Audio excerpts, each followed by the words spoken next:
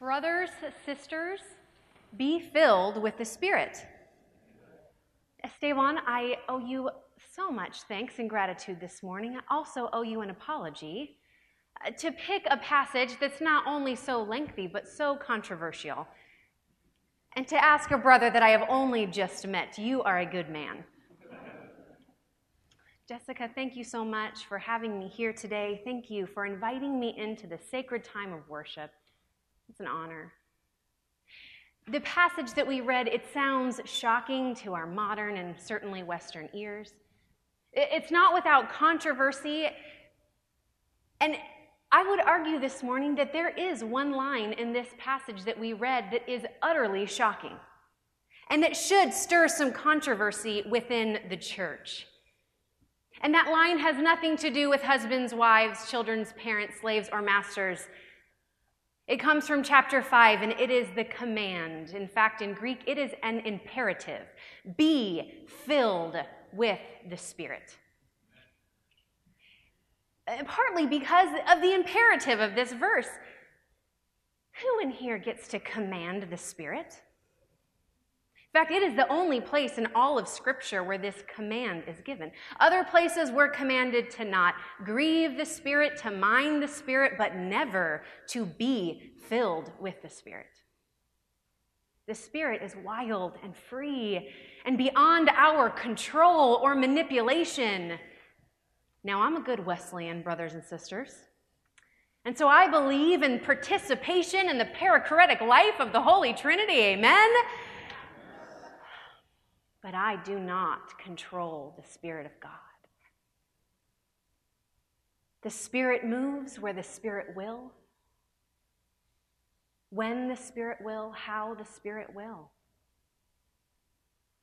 Be filled with the Spirit. There have been seasons in my life where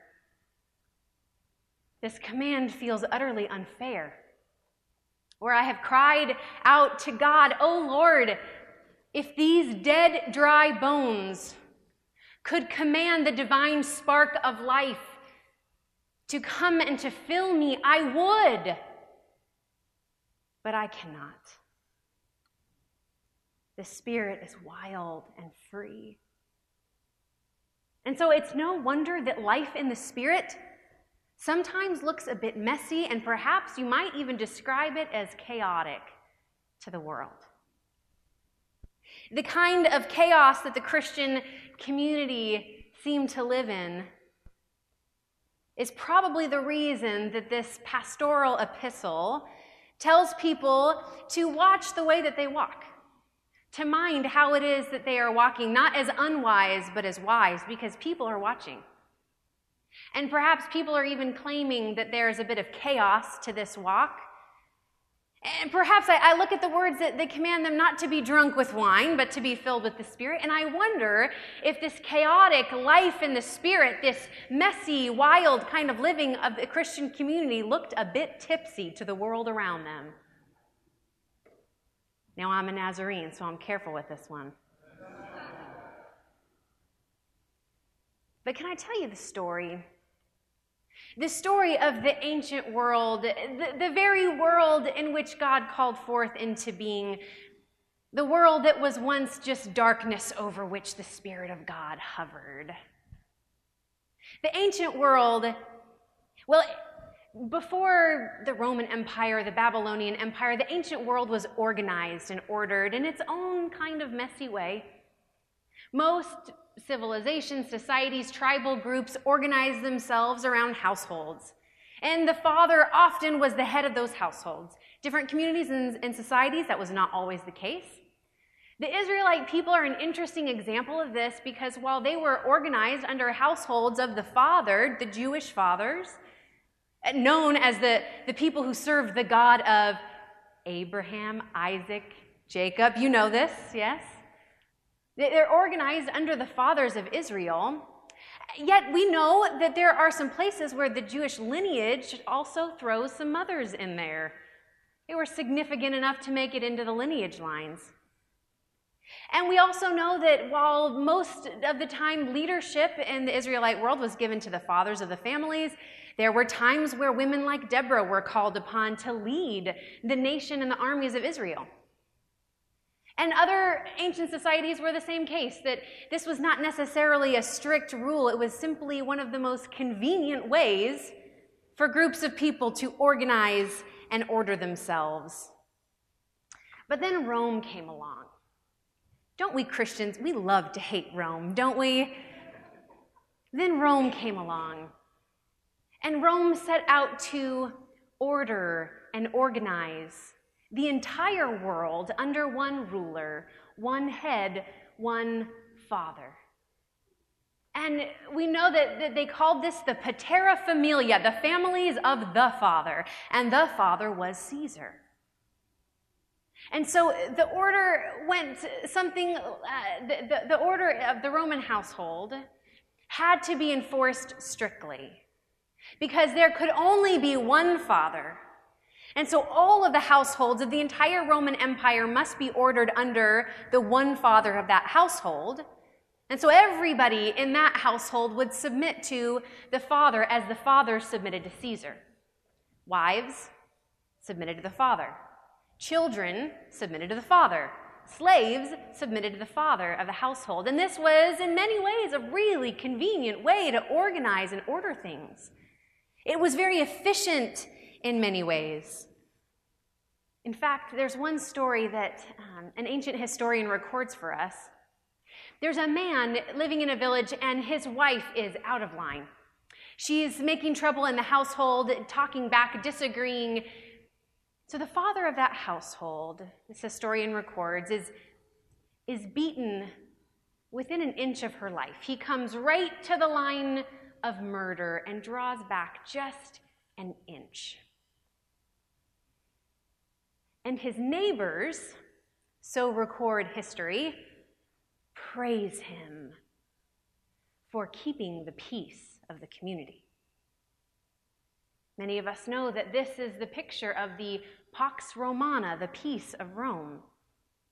When every man, woman, and child, slave, and master was ordered and organized under the one father who is Caesar, it brought what seemed to be a kind of peace and order to the world. The Pax Romana.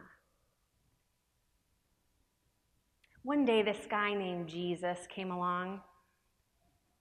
You may have heard of him. He was the eternal Son of God in flesh and blood.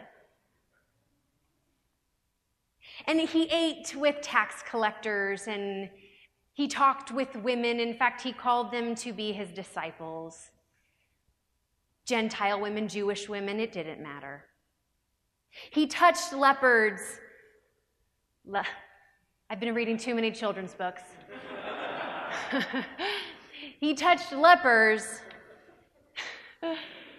Wow. He healed the sick. He lifted the heads of the lowly. He came and sat with outsiders. He called children to gather around his feet as if they too were disciples. He taught servants and slaves. He fed the hungry. He walked on the water, and nothing would ever be the same again. A man named Saul had an encounter with this Jesus, the resurrected Jesus, on a road one day. Saul would never be the same again. Saul changed his name to Paul. Paul himself was one of the fathers of Rome. He had Roman citizenship, and he was a father of Israel, which made him one of the fathers of the Patera Familia. And yet, this man writes these letters to other Christian communities and is sending them all over the Roman world. In every corner where we find the so-called Pax Romana, Paul is writing and sending these letters. And since we are in a seminary today, I will say, regardless of the authorship of the book of Ephesians, it is thoroughly from the heart of Paul. And he's writing these letters, and in these letters he's saying things to women like, you don't have to worship the gods that your husband worships. He writes letters to young men telling them, don't let anyone look down on you because you are young. set an example.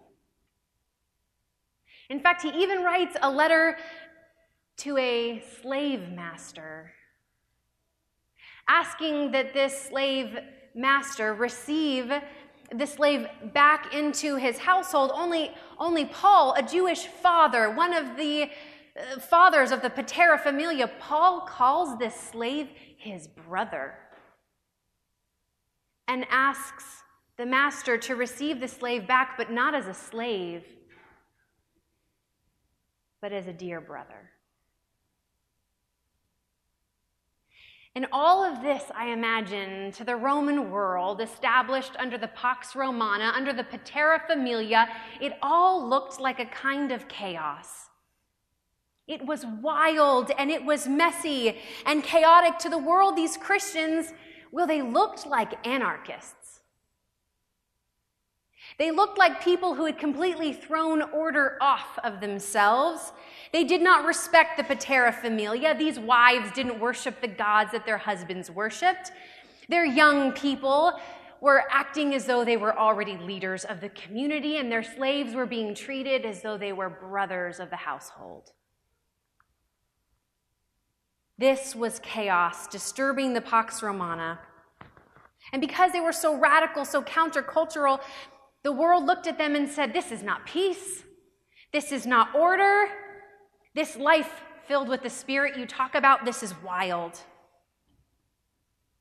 Even more so, at their gatherings, much like we will do today, they were known to share a common loaf of bread and to share a common cup.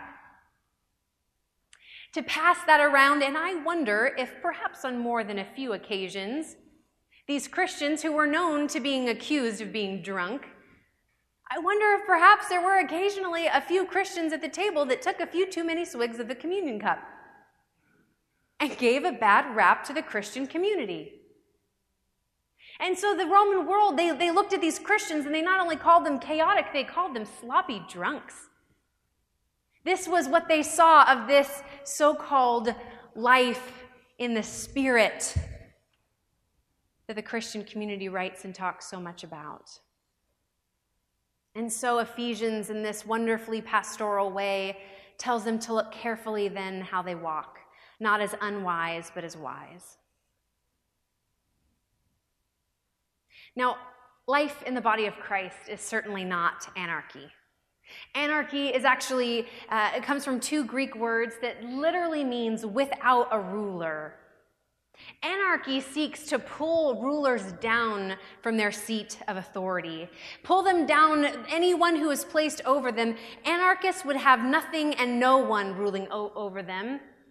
Submission is a dirty word to anarchists. There is simply no place for it. And yet Paul, this pastoral epistle,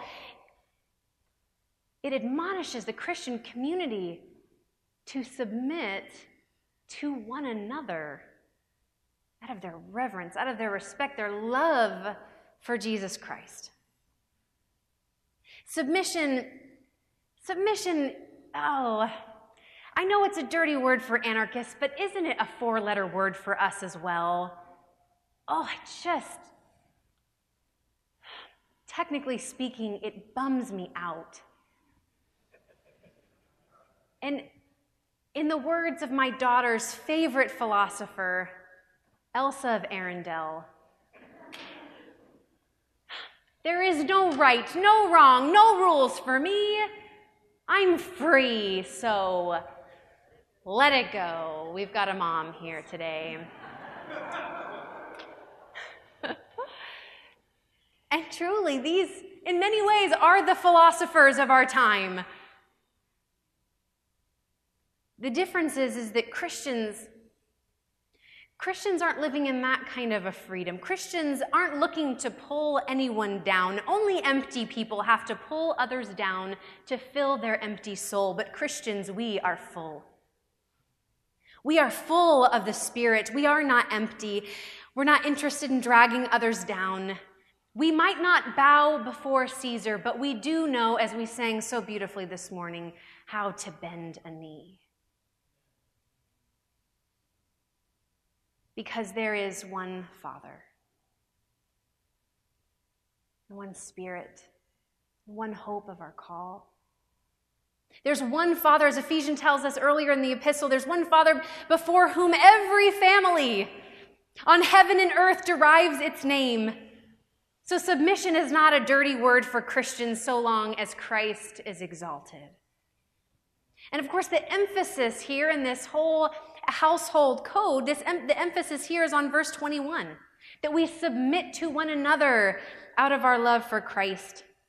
If we have some Greek fans in the house, and I see Ryan Griffin back there, so I know that we do. If we have some Greek fans in the house, you know that in the very following verse where it talks about wives and husbands, the Greek verb is omitted there. The most literal translations would just be wives to husbands. And of course, it's implying the verse from earlier. But in this sense, in saying wives to husbands, every believer is called to submit to another believer in the same way that a Roman wife would submit to her husband, because they are all submitted to Jesus Christ, their Lord. This is a kind of mutual submission that glorifies God the Father. My husband and I had the privilege of co-pastoring for 3.5 years. When we were first called to be co-pastors, people started asking us, "Oh, that's great, that sounds awesome and interesting. What is that going to look like?" To which we would reply, "We haven't found out yet." And pretty much every day that was the story, figuring out what this looked like, this messy model of leadership where we submitted to one another as Christ was glorified. And the truth of it is that in those years of co-pastoring together, we got the question so many times, so tell us, who's really in charge? And there were days when I wanted to say, "Trust me, it's me." And I'm sure that there were days that my husband was frustrated and wished that it were him that were in the lead.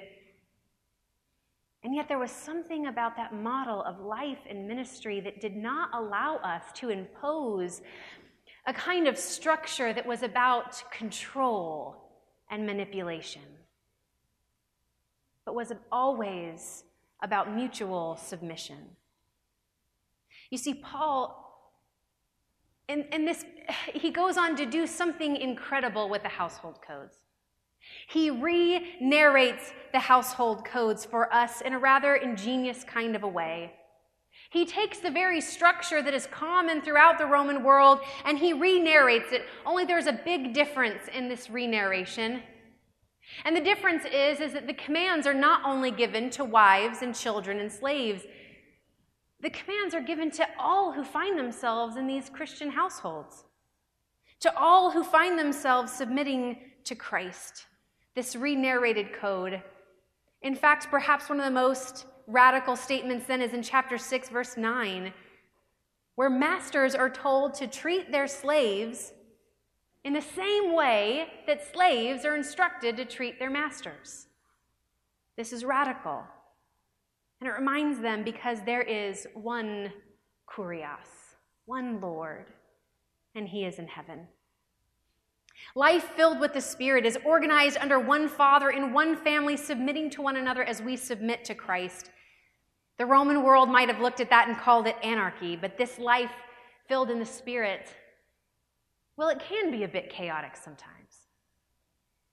So Paul tells them to look carefully how they walk, but to show the world that they are not anarchists, they are not without rulers, and that submission is no dirty word because they are very pleased to submit to one another as they all submit to Christ together. I don't know if you're aware, but I see a lot of what we might call millennials in the room today.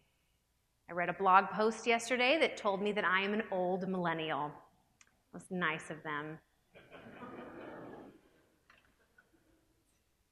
I work with college students. They are, I guess, the young millennials, Generation Z. We're not sure yet. We haven't figured it out. And I sense that there's a great deal of anxiety in the church these days about what the church leadership structure will look like when a new generation of ministers of the gospel take their place leading and serving the church. I sense that there's a bit of anxiety as to what that's going to look like, because I don't know if you're aware, but the millennial generation has developed a bit of a reputation. The reputation is that millennials don't want to submit to anyone or anything, don't want to be bound to any expectations, will only take a job if it is tailored to their unique giftings and abilities, and want education only so long as it makes them feel good about themselves. That they're more concerned with quality of life than with hard work. And I know that these characteristics are not always fair. And yet,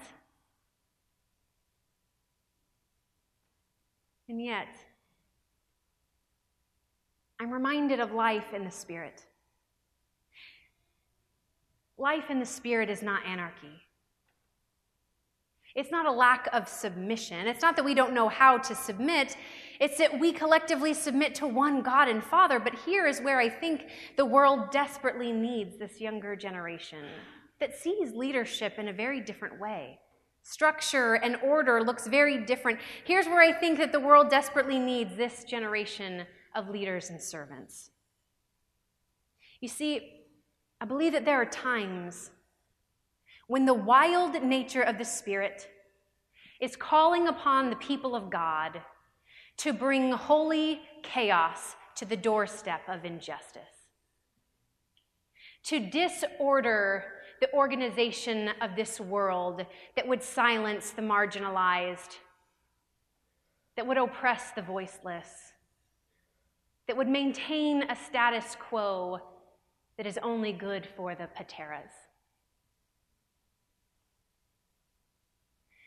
I have a dear friend named Rondi. Rondi is an ordained minister of the gospel, but she spent most of her life working with CEOs, training leaders, training people how to use good leadership technique, how to implement good structure and order in their organizations and their companies. One day she was at a presentation. She goes to a lot of these things, and hearing someone talk about women who are trafficked into the sex trade, held as slaves. Rondi said it was one of those moments in her life where she undeniably heard what she would describe as an almost audible speaking of the Spirit to her, in which the words came so clearly, as one of the speakers described a particular woman that they were working to rescue. The voice of the Spirit said, "If she is free, then how can you be?" Or, I'm sorry, if she is not free, then how can you be? And Rondi was convicted. And that very week, she set to work organizing a nonprofit in which she would leave the company and organization that she had worked to build from the ground up, start something completely new, and join the ranks of thousands who are a part of a movement to end the sex trade across the globe. She works specifically in Tennessee, rescuing women who have been trafficked, who are held in slavery, rescuing them and fighting in the court systems and fighting on the streets of Tennessee to protect these women. She joins the ranks of thousands that are bringing a holy chaos to a world that is organized and ordered by pimps and brothels.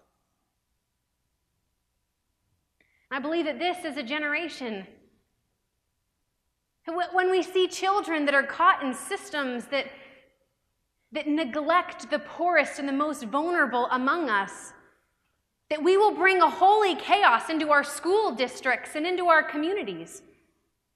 I believe that this might just be a generation where wherever we see women being treated as objects of lust instead of subjects of God's holy love, that we will bring a holy chaos to those systems of disorder.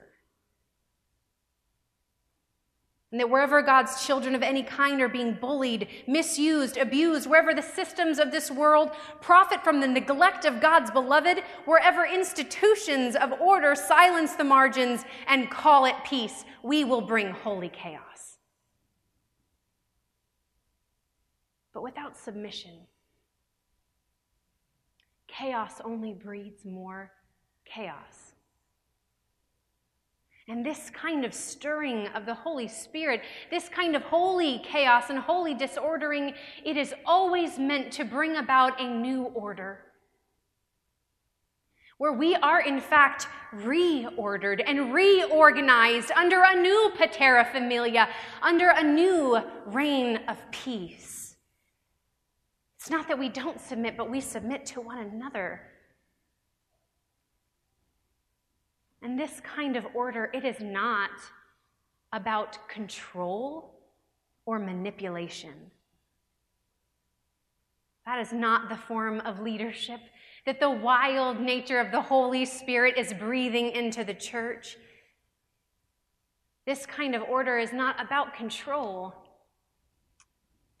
because this is the order that we see in the life of Christ. It is the ordering of Christ himself, who was given up, laid down his life for the bride, the beloved, the church. Not to control or to manipulate her, but to open a way in holy love where the people of God might be so filled with the Spirit that the world would know that there is one Father, from whom every family on heaven and earth derive its name. And that Father will be glorified.